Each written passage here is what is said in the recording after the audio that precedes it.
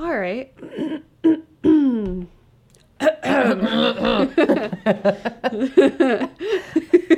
This is the Talk Editions podcast. It's a very sensitive and wild system. This season, we asked some of our collaborators to interview a guest of their own choosing. Today, we'll hear from Bethany Young interviewing Merche Blasco. I understand scores for more like systems of communication where it's very important that there is room for everyone to feel or to participate with their creative input. Bethany Young's acoustic and electronic music explores the manifold kinesthetic properties of musical performance. For her, the act of music making cannot be divorced from the physical presence of the human instigator. Her works often incorporate instrumental deconstruction, exaggerated movement, motion tracking, sounding costumes, and/or other aesthetic devices to sonically heighten corporeal expressivity. Bethany was one of Talk's commissioned composers in the 2019 to 2020 season. We premiered her work at Midnight I Walked into the Middle of the Desert at St. Mary's Church in Harlem last fall. Bethany does a great job of introducing Merche, so I'll let her take it from here. I'm Bethany Young, and today I will be guest hosting an interview with Merche Blasco.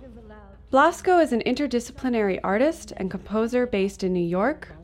Her work involves designing and building imprecise technological assemblages that catalyze new listening modes and embodied forms of live composition in electroacoustic sounds. Through these devices, Blasco attempts to establish a more horizontal relationship with audio technologies, distancing herself from parameters of precision, power, and control. She instead explores collaborative spaces where these instruments render audible, unheard, energetic forces and offer a composition methodology in which her body and the live exploration of alternative materials are central elements. She has presented her performances and installations at the Whitney Museum of American Art, Sonar Festival in Barcelona, La Biennale de Venezia, NIME conferences, Sonami International Sound Art Festival in Chile, the High Line in New York, Sonic Festival, Mapping Festival in Geneva, Queen's Museum of Art, and the Museum of Contemporary Art in Santiago de Chile, among others. Her work has been featured in the New York Times, the Wall Street Journal, and the Wire magazine. Blasco is currently a PhD candidate in music composition at New York University. Welcome, Merche. Hi. Thank you, Bethany. It's nice to finally meet you and have you here. I'm so excited to talk about your work. I've been a big fan of your work for several years now. When I moved to New York, I think maybe 3 years ago now, ICE, International Contemporary Ensemble, shared a piece of yours, and I was like, who is this? Why don't I already know her? And then I proceeded to stalk your website from there and was totally enamored from the very beginning. Thank you. I mean, it's absolutely it's nice to finally mutual. meet you. Like I've been stalking your website. I know your pieces. I don't think I've experienced one. No, I think I did. I think with a program curated by Viola Yip, you were presenting a piece for Voices. Oh, Viola Yip. Yeah. Well, you guys study together, Yes. right? You and Yes, Viola? we are in the same department. Oh, great. She's great. She's a good friend. Yeah, she's also here in Berlin, where I'm speaking right now. Yes. Right. Everyone's fleeing to Berlin. Bye, America. Why didn't I do that? Oh, on this sanguine note of the pandemic, what has music making been like for you during the pandemic? Wow. I mean, I feel Big there open have been question. a lot of phases inside the pandemic, and they all involve different creative process or just freezing. And I feel at the beginning it was really hard for me. I struggled a lot because all of a sudden, I mean, for the last 3 years since I started this program, my studio and my workplace has been in the university, and suddenly I didn't have access to that. I didn't have access to a lot of my gear. I could just be in my house that I share with my partner, which, I mean, as we know from New York spaces, they're not very big. And I don't know. There was also, of course, like worrying about my family in Spain, where that, like, the wave hit it very hard. And yeah, it was, in general, it was really hard. Also, I had problems connecting with some, I don't know, like this crazy moment where suddenly everybody started like performances online. They were everywhere. Like I had trouble connecting with some of them. I don't know. I think because there's something very specific that I feel in the performances that I enjoy that happens with, I don't know, we're in an energetic level when bodies are sharing the same space, listening to the same sounds, that I couldn't really understand, or it didn't translate to me in the internet. And there were some proposals that I really enjoyed. Like there were some really exciting ones that I felt made use of the affordances of the medium. So there was this, I don't know if you saw it, I think it was the Pink Full Moon opera from Paulina Oliveros that 500 something people I didn't see it perform. I mean, I didn't see the 7 full hours. I saw parts of it, but that was, for example, something super exciting. And I felt that I was witnessing something that I hadn't seen before. So some of those proposals, and also some of the, I felt they were exciting because I was watching something that I hadn't seen before, and they were, I don't know, like profiting or making something new out of the medium. And also some of the proposals that I saw in the Open Improvisation online edition, like that group, I felt that Marina, like, and Carrie are curating. I felt I saw there was a freedom there, and the format that they set it up for these performances somehow enable some of these uses. I don't know, I saw people more playfully playing with the medium, the fact that there is a new frame that is not a stage, and outside the frame people don't see it, so you can play with that.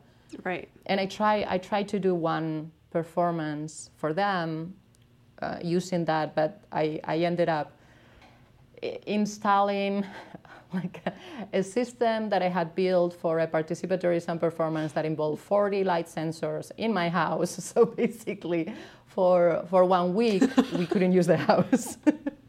So who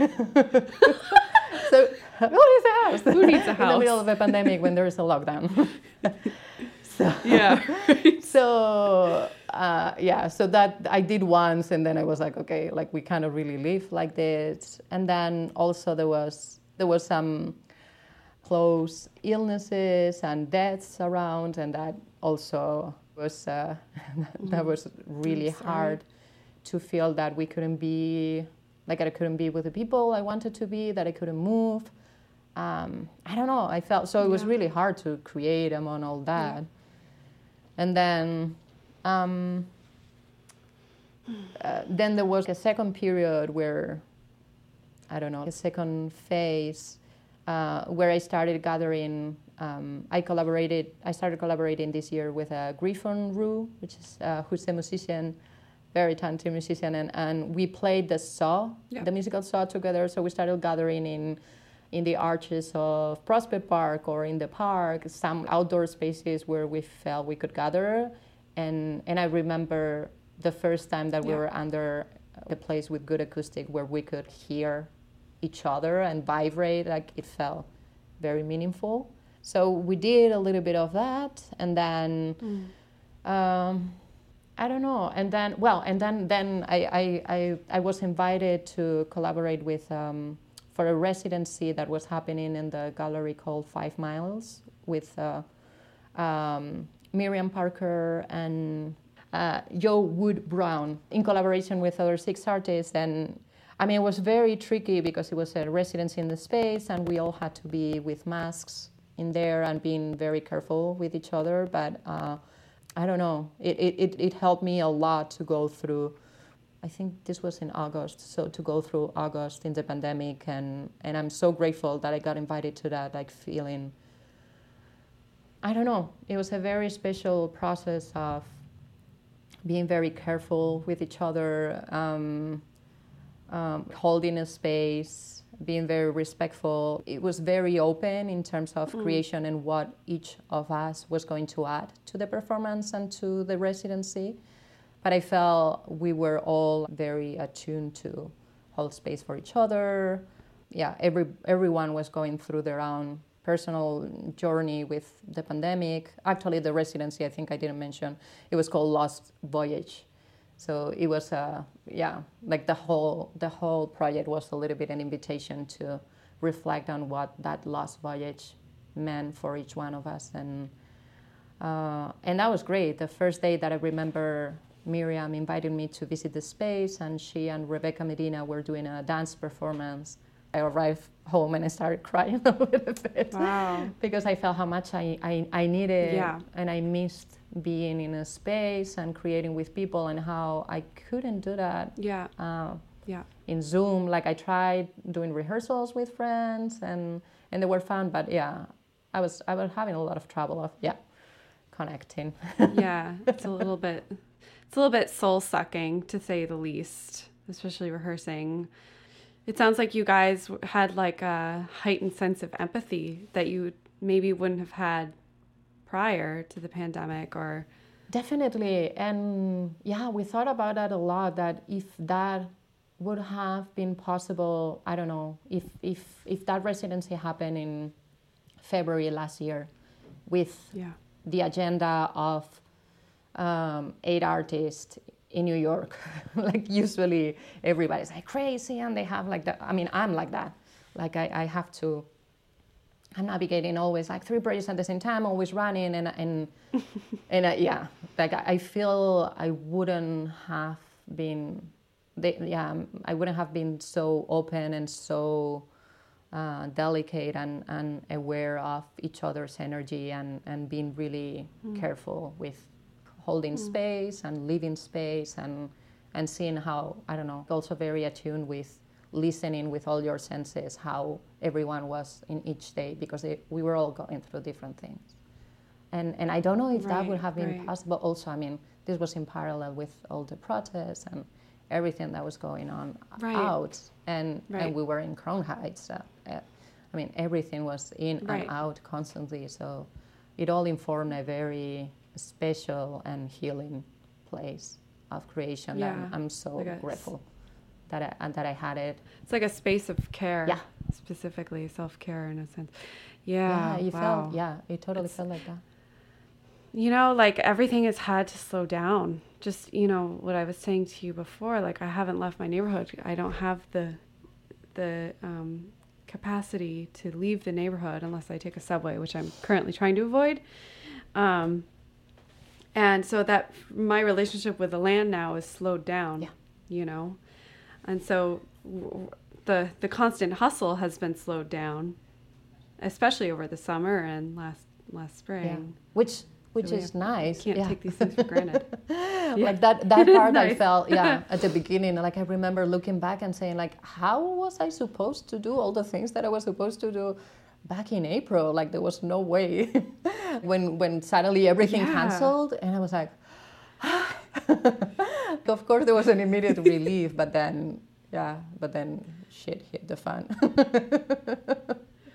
It's like, oh, I have all this time, and then it becomes like, I have all this time to be miserable. It's great. Okay, so we're gonna do oddball question number 1. Okay, so do you have a first memory, and if so, would you mind sharing it with us? This is a very difficult question for me. No, because my memories, it's broken. Like I don't have Mine too. I don't have, and I'm so jealous. Like when I'm talking with friends and they remember all these things about their childhood and I don't know, like dating back, like when they were really young. But I have this in common with my siblings. I have 3 siblings, and we all have the same issue. I mean, it's not a coincidence. I think it has to do with the way my family or my parents brought us like it's very always, like it was very looking ahead. Like I don't remember sitting around the table and then, do you remember when you were a kid? Like they have, if I ever try to get something from my childhood, like my parents have 4 of us all mixed. Like they never remember who was doing what. So it's really... Oh, that's so funny. Yeah, So there's 4 of you. And none of us, we all have these issues. They were probably overwhelmed. No, yeah, I totally get it. Like I don't blame them at all. Like they were crazy for having 4 of us. But also themselves, and I think this has something to do with the fact that their parents went through a war, like the civil war in Spain. I feel this is in general a problem that my generation and the generation before in Spain, we all share. We don't talk about the past, or there's a general non-fear of confronting your past because 2 generations ago, like your grandparents were fighting in a war and they don't want to talk about it. And I felt that was the way my parents were brought up, and certainly the way that I was brought up. So it's really hard to, I don't have memories. And I was the only one, and it's something sort of, I have it fresh because I ended up doing a piece about that, and it was a memory that was triggered by a sound. So it was something that came to me recently.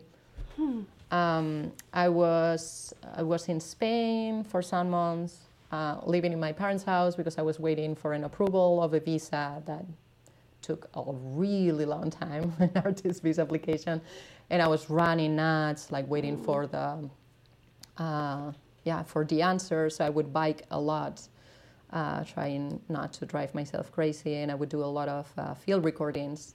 I would go around and do field recordings, and there is this very beautiful landscape next to my hometown in the north of Spain, called Las Bardenas Reales. And I remember doing field recordings there one day, and suddenly 2 military jets starting like going above my head and starting dropping bombs in the distance. And the whole ground, the floor where I was, this is like a desertic area, very wide, with some mountains, and it started rumbling, and suddenly that triggered a memory of having that same feeling when I was in high school, of hearing those sounds and feeling, in high school and in school probably also, feeling all the windows and everything shake, trembling, and I realized, I was like, wow, like I've never thought about that in my life, and I grew up with the knowledge that this was just like military practices that we're doing next to my house, and I never questioned it. Right. And then when that happened to me like 3 years ago, I was like, wait, why are they throwing bombs to my house? Right. And I started researching, and I discovered that this was part of a contract that the American government did with the Spanish government under Franco's regime, where they basically let the American government do practices, like military practices in that area. And then that contract kept extending. Then it wasn't just with America, but then with OTAN or NATO. I never know the acronyms because they are backwards, but the OTAN. NATO, yes. NATO. It's OTAN in Spain. I always reverse it. Yeah. NATO. And that is actually something very conflictive in the area, because there are some certain groups benefiting commercially, like they're receiving money from all these different governments for leading the land. But as a result, like this is a space where a lot of wars that have been happening in the last 60 years have been being rehearsed in that area. So a lot of the citizens are protesting against that. So the sound itself becomes a symbol of this conflict. And I ended up doing a piece that actually the rhythm method premiered. I took pictures of the mountains around, and and I turned those mountains kind of like into the scores. So the performers became a little bit like to me, they were like the mountains telling back the story of all those reverberations, all those bombs being dropped and absorbing those reverberations of sound. But yeah, like that's one of the very few memories that I got, and it's because it was triggered very recently in that type of like sensorial flashback. That's interesting too, because that makes me think of how you describe what you do as well as making imprecise technological assemblages. And that, and which I'll ask you about in a second, but the relationship of imprecision and technology to the military. Do you want to talk a little bit about that as well? Oh, wow. I mean, I hadn't thought about that. Yeah, that direct link with my with these specific practices during my childhood, but certainly, yeah. Thank you for that. Oh, sorry. No. Very honestly. I mean, certainly, like there is the way I work with technology. I try to farther myself from ideas of control and power and efficiency, and that are embedded in the society that are creating those technologies. And because a lot of, especially in the United States, a lot of the technology is being developed initially for military purposes, like we are inheriting a lot of that.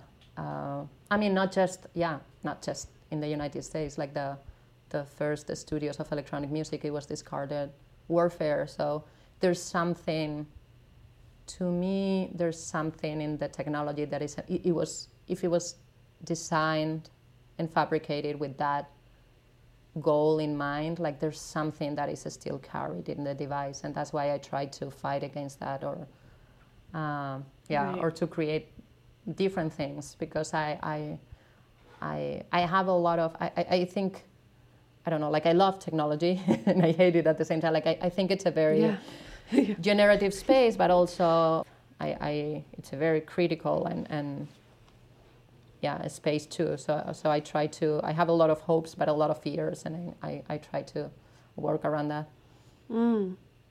Yeah, it definitely seems like this mode of imprecision is intentionally undermining the military-industrial complex use of technology, and like technology's association with military violence, but also like the notion of mass production, a product being produced in exactly the same way, and there aren't those like little flaws or intricacies of a story, right? That's sort of lost, and that's inherent to at least in what I've heard you describe. Yeah, there's something, if you program something with just two states, like a 0 and a 1, like you're missing a lot of in between. So like at one point, because I was doing electronic music for a while with more traditional tools like a computer, synthesizers, pedals, and I felt at one point I had to like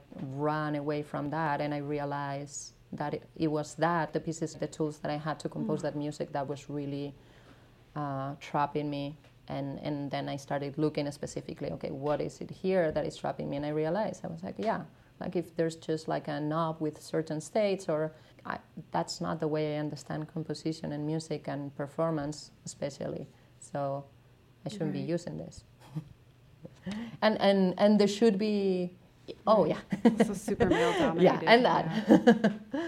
I mean, it's very specific. Like I think they are all, like all these technologies are designed with a specific user in mind. That is not you, it's not me, and it's not a lot of people. And then I try to go to escape that paradigm.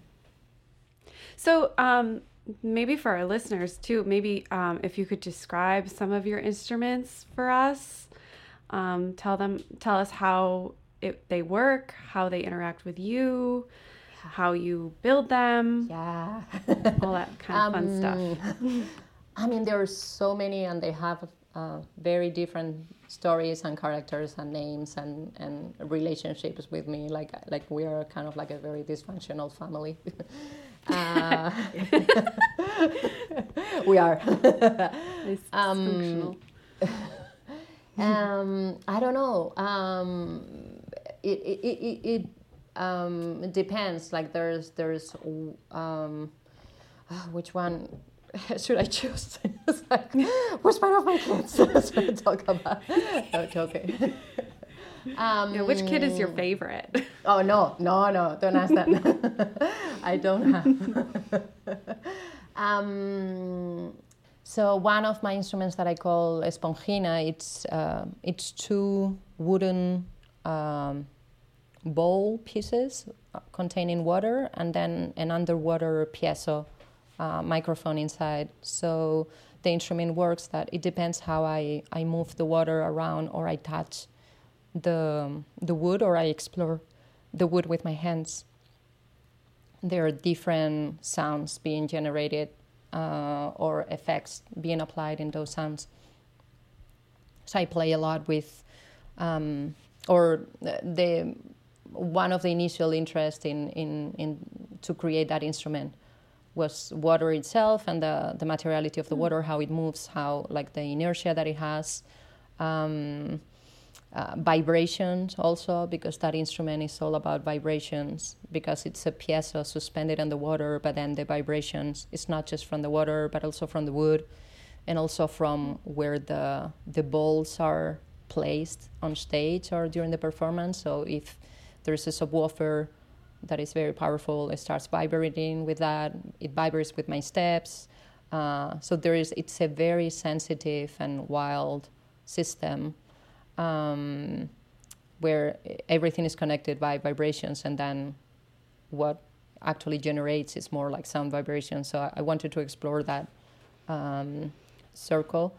And also I wanted to mix, because I've worked with electronics a lot, and there's always the rule of water has to be away, like as far as you can from all the electronics you're working on. And I was like, I'm going to mix it. I'm going to bring it inside. I don't know. There was something about, I'm not going to get wanted electrocuted. to try that and see what happened. Yes. Yeah. But Ooh. yeah, it's tricky. And so that's one of the instruments. There are a lot of instruments that play with light conditions of the space. Mm-hmm. So Lovatos, for example, that have like light sensors embedded that I use as optical theremins. So they read a lot my body movements while I'm holding a pair of bike lights. Or like creating a shade over the sensors with my body. So it's a lot about reading my movements or the conditions of the space around. Are and, those and translating that? Yeah. Oh, sorry. Are those the white ceramic little orbs? Yes. Yeah. Those so are it has so like beautiful. it has two parts: the ceramic orbs, and then these kind of like light theremin or digital theremins, if you want to call it. And the ceramics, it actually has two layers. Like there's the ceramics, and then there are some acrylic discs that has on the bottom.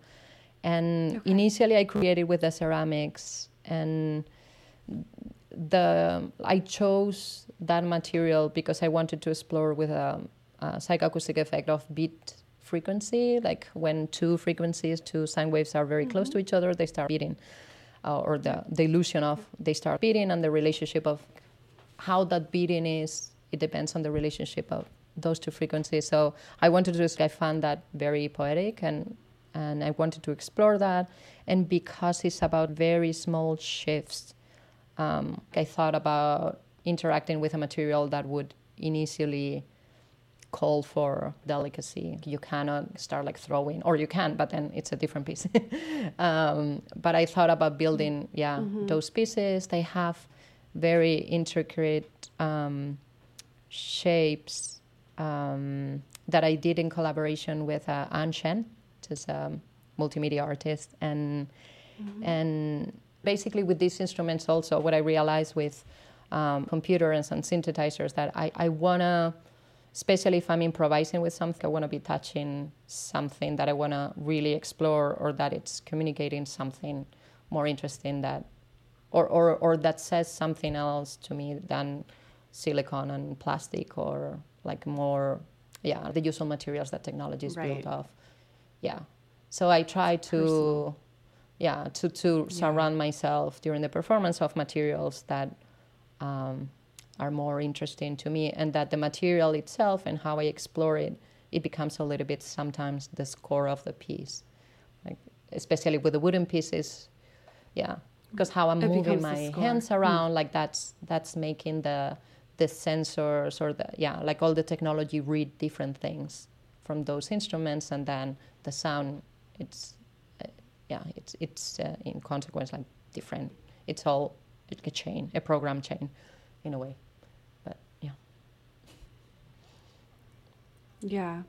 So they're really beautiful. I mean, the wooden ones are sort of oddly shaped, right? They have all these strange mounds on them to some extent, from what I can tell from the photos I've seen.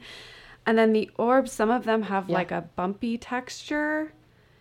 And they're all very unique looking too. So it's nice that it looks like it puts your body into unpredictable modes. Like the way your body interacts with them is not entirely predictable, because they are very, and that's something definitely looking. that I mean, as we were talking before, I look in these performances to, because that puts me in a state of constant listening and constant aware of, because I'm inside this like feeding back the cybernetic system, that what I'm doing with my body is producing a sound, but it's not always what I expect. So I have to be constantly listening to try to tame it or not. Like sometimes they go completely out of control. And that is fine. I struggle a lot, and sometimes it doesn't work at all, and that's a little bit extreme. And I don't hope for those situations, but it happens, and it's something that I certainly am calling for in some way. But that's something important, that I'm getting different things out of every performance. Like I don't know what's going to happen, and I'm surprised, and especially I'm constantly listening. Which is something that I felt when I was doing other type of music before, like back in Europe, that it was more like experimental electronic, but it was I had this solo project that it was more composing songs and releasing a record. And I released 2 records, and I toured around with them, and I felt so trapped in the structure of that that it's very important that that's the type of work that I produce now. Right. It's like that reciprocity, I guess, with the instrument. It's playing you as much as you're playing it. Well, that's so fascinating. And I definitely see that in your performances. And that's why I often have, even just watching them online, I feel spellbinded, spellbound. Is that? Because I feel like so many of what I've seen with the way people use technology is it becomes this act of dominance. I want to say like, oh, I've got the new gear and I've learned the new best thing. No. And of course not everybody does this. I don't want to shit on everyone who uses technology. But I was really drawn to the ways in which you were personalizing the technology, and the way the technology was personalizing you. Yeah, and I guess I think it's so beautiful. Thank you. So beautiful. But I was going to say that in a I'm gushing. That sometimes like for a while, and this speaks about my relationship with technology, which is something that I think about a lot, and we're permanently surrounded by it. So, but for a while, because I think I get very hype, or like my energy before performance is so strong that I think I affect a lot all the machines around me. And for a while, I was having big technical failures, and not the type that I'm inviting with my instruments, but just the computer crashed. Or, something went really wrong that, of course, it didn't happen in any of the rehearsals before. To the point that my friends, for my birthday, gave me a Reiki session as a present, so I could check my energy. And I remember explaining to the practitioner, like, you have a meeting, it's like, okay, what do you want to, what's the intention, or do you want to know something? And I explained her, I was like, I work with technology, I do these performances. And she's like, oh, so you want to protect yourself like from technology around? And I was like, no, the opposite.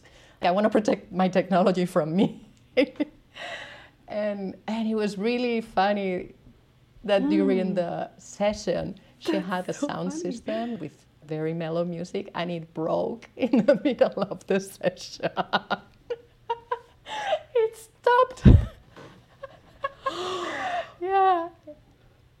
Like, so after energetic that, interference. Oh wow. So after That's that, so I cool. brought It's so intriguing. it's not an obsidian, it's a black tourmaline that I always wear in my performances. And and usually people ask me, it's like, oh, is it to protect yourself? And I'm like, no, it's to protect the machines from me. And what is it you wear?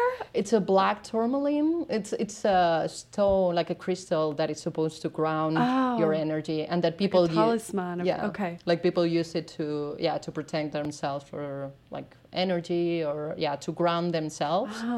And I don't know, I hope it works in both directions. I don't know, things have gone better since I have that thing. So. Yeah. Well, this leads nicely into our next oddball question, which is, do you believe in ghosts or spirits? Or have you had any supernatural experiences beyond your own energetic interference here? I mean, that is definitely. I mean, that certainly counts, I think. But yeah, I think so too. I mean, I do believe in different states of awareness, and I think you can push those states.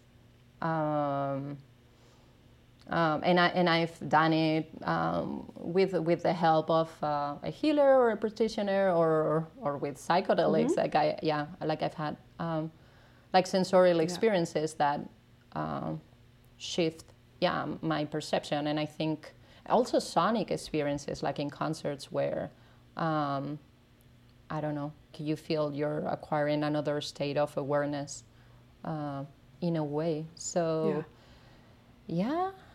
I don't know if I would call it ghosts. But definitely, energetic. It's a more mature answer, maybe. Energies that we don't usually perceive, and that, I don't know, we start perceiving under some circumstances. Like, I think there's a lot that we don't usually see because we are not open to it. And I think you can push that. Right. Have you ever had like premonitions? That, I don't think so. I've had like a strong, I don't know, not premonitions, but I don't know. I think strong intuition. It doesn't count for the same, but I see points in my life where things happen that I definitely look at them and they completely change the course of my life, and I feel, and that I feel lucky that I was open enough to listen to them and follow, and they changed my life story from going to engineering to what I do now. Yeah, there are moments in my life where it feels like really weird coincidence that happen, or moments of, So, but not premonitions, but I tend to, also with my projects, and usually, I don't know, like for example, with one of the last projects that I was working, which leads to another instrument called Annette, which is this 3D printer that I perform with. And that it deals also with energies, like that piece, Annette, and a series of pieces that I've been doing, listening to the electromagnetic forces of the electromagnetic activity of the buildings or the places where the piece is going to be performed. with that project with Annette, when I knew that I wanted to work with a 3D printer and make it my new instrument, like I had this thought of, you have to build it. And then I was like, oh shit, I don't want to build a 3D printer. I don't want to go through the hassle, but I knew that I had to do it. So That's a lot, yeah. Yes, I did build it. Oh, so you did Which build is not it. like there are kits that you Okay. can buy, and it's just like following a manual. But yeah, there are moments like this that it's like an intuition. Something crosses your mind really fast, and you know you have to follow. It's like, shit, now I have to do it. Yeah, it's like, so I'll build a 3D printer. Yeah. Yeah, but yeah. Yeah. So, and I guess, you know, thinking about how individualized, well, I want to say personalized rather, your improvisations and compositions are, it does make me curious about like, and especially the way you talk about your instruments being a score. You have written, and you do study composition. You have written for like ensembles in the traditional sense, such as ICE, and I think you worked with the string quartet. The rhythm method? Rhythm method, thank you. Yeah. And thinking specifically of your piece, Rinoceronte Azul, am I saying that correctly? Mm-hmm. Okay. And these two performers move around with like these electric force field tennis rackets things, and then there's two other performers who have electric guitars with maybe electric toothbrushes. Yes. Okay. Correct. I was like, I think that's what they are. Maybe they're vibrators. I couldn't quite make it out. I was thinking about vibrators, but these work better. Yeah. So did you make a score for that piece? How was it? How does your working method translate into a situation like that with other people? Well, it's hard. Yeah. In a sense that I understand this project that the space is for collaborations. I don't know, like the way I work, I have a lot of conflicts with the idea of myself as a composer that is writing a closed score and then delivering to it. Like that's not my method, and I don't find. Yeah, I don't know. Like I'm also not really interested in that exchange, and it's not the way I work. Probably because of the way I approach, like I came to this world. So I have a lot of conflict with the figure of the composer. Like when I'm presented as the composer, I try to create more open-ended structures that can hold all the performers together in the same creative space. So I try to create a system that unfolds itself without me being really writing it before. I'm thinking, for example, a piece that I did in the High Line, where the score was based on the traffic patterns. So I wrote a score that kind of linked every traffic event that we were seeing in front of the performance space with a sound event that either the singers or the public, the audience around, had to respond to. But the fact that I couldn't control that, it was interesting to me. Yeah, I try to create more collaborative spaces, or I understand scores form more like systems of communication where it's very important that there is room for everyone to feel or to participate with their creative input. So I remember struggling a lot to create that Rinoceronte Azul because, first of all, because it all depended on a lot of what Alice Desir and Viola Jeep, who were the performers carrying these like badminton racket antennas that I had made, their score depended on how the building was sounding on that day, or because what you're going to hear through these antennas, it changes, depends on how many like what is the technology that is being plugged in the space. So I had to listen to the space, I think it was like 2 days before, and make a map for them, an open instruction. Okay, go down the stairs, and these are the hot spots where you're going to find really interesting sounds if you explore. So go here, go there. And the rest, because I didn't have time to do workshop sessions, usually what I feel more comfortable is having a more collaborative process with the ensembles or with the people that I'm going to write for. And because of the agenda that ICE had, there wasn't really room for that. So I ended up playing all the instruments myself and then coming up with a notation system so I could communicate to them that quickly. And then there was some room for them to move around. But I definitely prefer if I have, if it becomes more a collaboration. And on the next year when I did this piece with a 3D printer with Annette, and then I collaborated with Daphna Naftali, Shelley Hirst, and then Levi Lorenzo and Denny Sullivan on percussion. It was more out of, like, the score grew out of workshop sessions that we did together, especially with Shelley and Daphna, listening to the machine, and I would give them exercise at the beginning of each session, and then I would look at the rehearsals and I would start to come up with a structure out of that. That it was very much the kind of like the architecture of the machine that was guiding a little bit the structure, but there was a lot of room for each one of them to improvise and do their thing inside of every session. Yeah, and every section of the piece.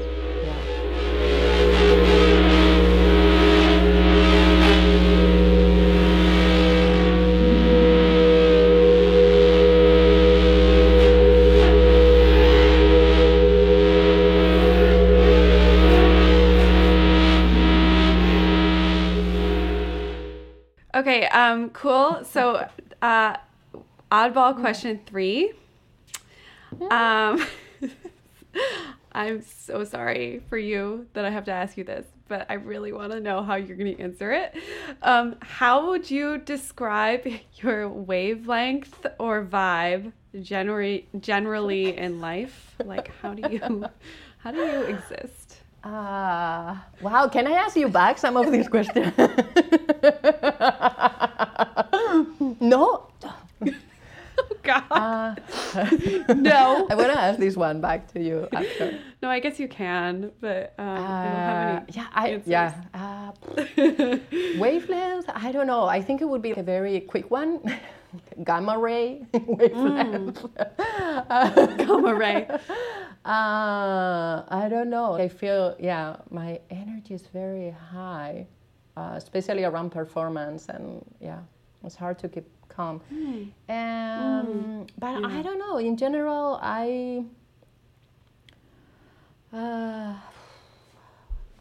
what is my energy? I hope I try to emanate positive energy. I try to take care of my inner circle. That's very, very, very important in my life, and that includes my collaborators, performers. I'm with I try to be very delicate with that and open and aware of how people are feeling about the piece and the work, and in general in my life.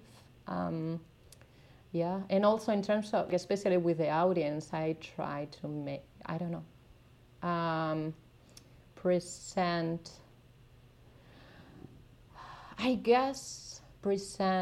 alternative ways of being or making things. And a lot of people describe my performances, like someone that then became a collaborator, the first time that she came to one of my performances, there was a Q&A after, and she seriously asked me if I was a witch. And what did you say? You're like, probably. I mean, there's a big tradition of. They would have burnt you at the stake, for sure. Oh yeah, totally. I mean, I would be burnt. Years ago. I mean, I think I answered her something like there is a big tradition of witches in the place where I come from, which is in the north of Spain, in the Pyrenees. There's a long tradition of witches and a lot of women that were burned. So probably I got some of that. But I think it's this thing of, like not knowing how things are working, and suddenly maybe that spell that you were describing before, to me, that's Right. a way of presenting things can be something else, and Right. not just in the performative space. Like I don't know. Like I think it helped us think about other possible words or ways of being that are not the hegemonic ones, and that I think it's important. Right. Yeah. Right. To call them to. I don't know if Yeah. that's an answer to my wavelength. That's a great answer. That makes me. I just really want to see you perform live, and I feel like I won't get to anytime soon. Yeah, it certainly doesn't damn. depend on us. Can I ask you back that question? I feel like static noise or static or, I feel like a very chaotic person in general. So, something mercurial. All over the place. But I try to have, right now I'm trying to work on cultivating a sense of like empathy in general, with myself and with a room and with people and living creatures. Just like trying to be more sensitive to energy. I don't think it comes naturally to me because of that chaos. I don't think I'm really good at it, but I'm trying to work on that. So that's maybe the energy, the vibe I want to have. And then just one more oddball question for my sake. How do you feel about language? Whoa. Specifically words. Do you feel like words enhance or limit your world experience? I'm sorry. I feel guilty. I'm very afraid. I've never felt really comfortable with language or with sounds that are signifiers in my work. I tend to go to abstract sounds, and not because I don't think words have potential. Like I think they're extremely useful, but I just think they are not my medium.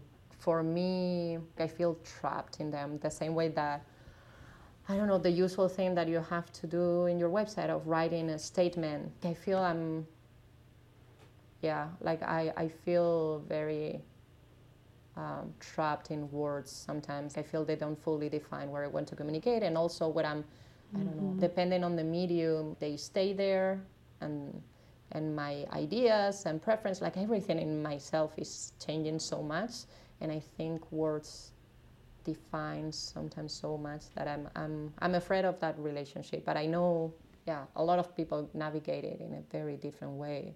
We had in the residency in Lost Voyage, there was a writer, Asiya Wahood, and the way, so her output for the residency was in words, and it was amazing, like her way of relating to the space and the experience in words. But I feel, that's just not my medium. Like I'm much more abstract, and I'm afraid. The only time that I've used words, it was with Shally Hears, because she's like that's her medium, and it was more like giving her, I kind of like gave her 2 articles, because the piece dealt a lot with our relationships with technology and gender. So I kind of like fed her articles and conversations that we had about her relationships with technology, and the fact she talked about her mom, and her mom being a telephone operator that is very linked to. Interesting. I don't know. I was researching a lot, like while all the assistive technology, AI, have like female personality and female voices. And in the United States has a lot to do with the fact that, like women were working in as a telephone. Anyway, right. Sorry, I'm going. No, so we had a lot of conversations around this, and then she does use text a lot, but I felt like I fed words and conversations to her and concept, and then she she did her thing, which is amazing. and, right. and that's probably the only time that I've used text. Right. Okay. In my work, Great. and it was because it was for her. That's her medium and the way she, I don't know, shines or expresses. Right. Right. Great. Well, that's a very relatable answer for me. Which is maybe why I asked it. How do you feel about text? Like, you use text a little lot projection here. In a very... Yeah, I do. But it's because I'm trying to prove my relationship with words, which is not super good one. It's not like a bad one. It's just I don't really feel like myself through language, but I'm trying to work on it. I don't know. Maybe it's not something to work on, but it's fun. I mean, it's a challenge. And it comes out in an amazing way. Like I wouldn't. Yeah, I would never say that you struggle with text. When I see your pieces, I guess this is a way of using language in a very freeing way. But I feel I don't know. Yeah, I don't know. I don't gravitate to that. Like I'm always like, oops. Yeah. Right. Well, I think a lot of composers, improvisers, sound artists, whatever, have a very like amorphous relationship with words, and it's just a theory I've been gradually building. So maybe I'll just slowly ask everyone this question. How do you feel about words? I mean, also, especially here, now I'm in Germany, and I studied German for 3 years, but it's all in high school, so I've forgotten everything. And then I live in Italy, so I'm trying to, and especially when I'm with my partner, we communicate in English, but I'm Spanish, I'm trying to speak in German, and suddenly Italian comes out. So I'm just like making a mess of everything. I feel I'm unlearning to speak. I don't know how to speak anymore in any language. I'm like, yeah. So, yeah. Yeah. It's like guttural so I think garbage. that's also, the fact that I'm never fully in my language, and then I don't know, now even in Spanish, I'm constantly using Anglicisms, and my friends in Spain or my family are like, you forgot how to speak your mother tongue? Like, what? I don't know. I feel I'm always struggling to communicate. When I get angry, I don't know what to shout anymore. It's frustrating. Yeah. So I'm like, none of this is my mother tongue. Yeah. Start shouting in Italian for some reason. Well, that's always liberating. Like I feel, you have to shout in any language, or German also. Yeah. Definitely not French. It's funny. Yeah. So I have so many more questions for you, and obviously I'm not going to get to them all. Should we talk a little bit about things that you're working on or things that are coming up? We can. Just to get you a little bit promo. Yeah. I mean, it's like everything is so uncertain that I don't know if half of these things are going to happen. So, I mean, I'm in Berlin, and I came here with a research fellowship, and I'm writing my dissertation, which has a lot to do with my artistic work and researching ideologies embedded in technologies and how certain performers, not me, but other people are, the type of work that they do with technology has a lot to do with the fact that they are not like this ideal user that the technologies were created to. So that, I'm certainly doing it in the next month, or I should. Especially if my mentor is listening to me. I'm totally doing that. Every day. And I wanted to explore, because I feel most of the knowledge that I have around that is from the scene in New York or in North America. A lot of the performers that I'm researching are not from the United States, but their practice is developed in the United States. And I wanted to find how people were here in Europe or in Berlin, how the music experimental scene was around that, and to see if I could interview someone here. So that's something that I'm doing. I have one because concerts are happening here, or at least they are happening now with a reduced public. Like I have a concert with Nick Collins, Liz Alby, and Mason, where I will be, not performing with Annette because I couldn't bring her here with me because it's very big. So I have to look for, but I brought the instrument that I create, which is basically like a set of symbols that I wear in my fingers, and then I move around the machine, and those symbols amplify the electromagnetic voice of the 3D printer. So I have to look for a new Annette in Berlin, and I will perform with that at the end of November. Then I'm doing a performance for an event in Colombia, in Barranquilla. I went to do a residency there, I don't remember when, 4 or 5 years ago, and they invited me to do a concert online. And this would be my first online concert where I'm performing with my instruments. I don't know how I feel about that yet. I hope I can, I will have a live feed camera, so part of the movement expression can be expressed, so that I'm not in front of my computer doing what I do, usually on stage. And then, I'm working in pieces for next year, like 2 pieces for April and 1 for my hometown. Like this was like a performance, like half participatory, half like big performance taking over the whole town. It's a small town. So that's very exciting, also very scary because it's the first thing that I hold in my hometown. Yeah. And so my parents are really nervous. They're like, remember, whatever you do, we live here after. You leave to New York, but then we stay here. It's a very small town, so everybody knows each other. Everybody knows who's your parents. And Oh, wow. So they are, please. No, but I'm very... I'm very excited. It was supposed to happen last summer, but of course it was outdoors performance with hundreds of people gathering and following different musicians throughout like a path that I had designed in town in collaboration with a friend. So that can cancel. But I hope that will happen next July. Okay. Wow, that sounds really cool. The one in your hometown. Yeah. And I started doing, which is really nice, like a lot of archival, because I wanted it to be a tribute to all history of women that they don't appear in the archives and they have been erased. And my mom is kind of like related with the archives of the city, so she helped me to look for information, and she also did for her like a piece that she worked on, figuring out the names of influenced women or women that have influenced the cultural life in our hometown. I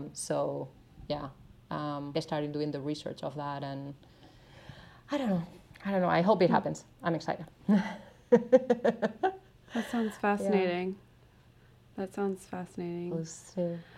Well, this was so interesting for me, at least, and hopefully our listeners as well, to hear you talk about yourself, your work, and answer some of these weird questions. It's great getting to know you. Likewise. I really hope that we will actually meet in the flesh in the future.